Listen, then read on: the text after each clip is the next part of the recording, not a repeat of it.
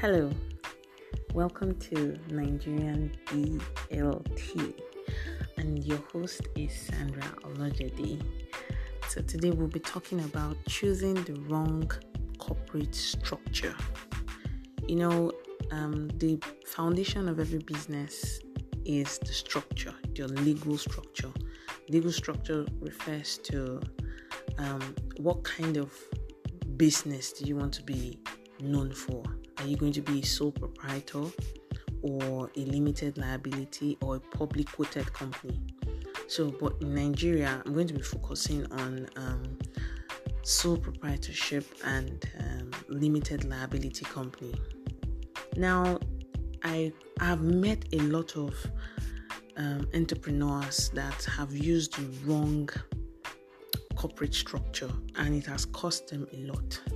For instance, there's this particular story. I'll use Mr. Aino as the name. He wanted to go into agricultural products, and he decided to register a sole proprietorship. That's a business name. It's easier to register.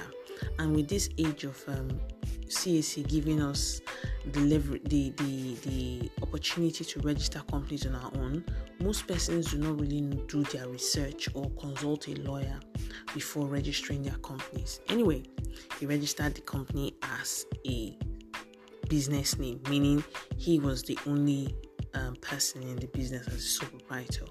Now, some years down the line, he discovered, of course, the business started to grow, and he needed to expand, create offices and get grants, contracts, and all that. And it then dawned on him that he had chosen the wrong structure. Before now in Nigeria, you could actually convert from a business name to a limited liability company. But now they've restricted it. So you will need to close down the business name and then register it as a limited liability company, because they found out that a lot of persons were converting and they were losing out. And now the process is even harder, because it means you have to wind down the company, and winding down a company is even more expensive. So before you register your business, if you have a side hustle you're already doing, before you register that business, there are certain questions you need to ask yourself.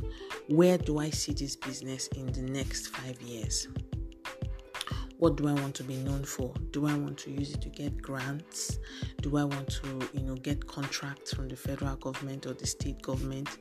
What kind of business am I going into?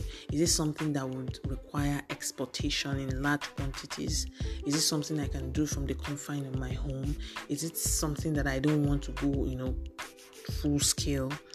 These are the questions you need to ask yourself, because if most of your answers are yes, then you might need to go for a proper structure. When I mean proper structure, I mean a structure that can accommodate other persons.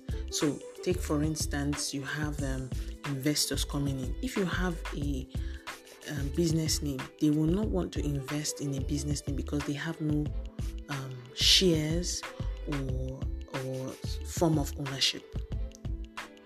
You understand? It has to be a limited liability company or a public company.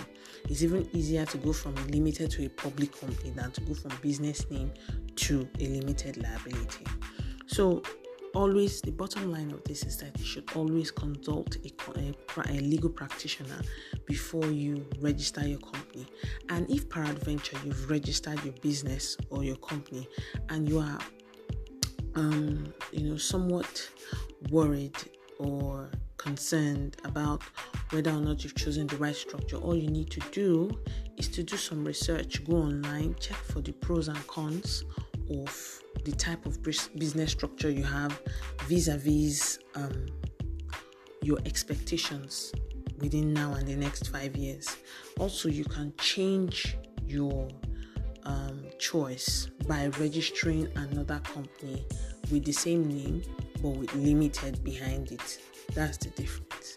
And then you get the perks as time goes on.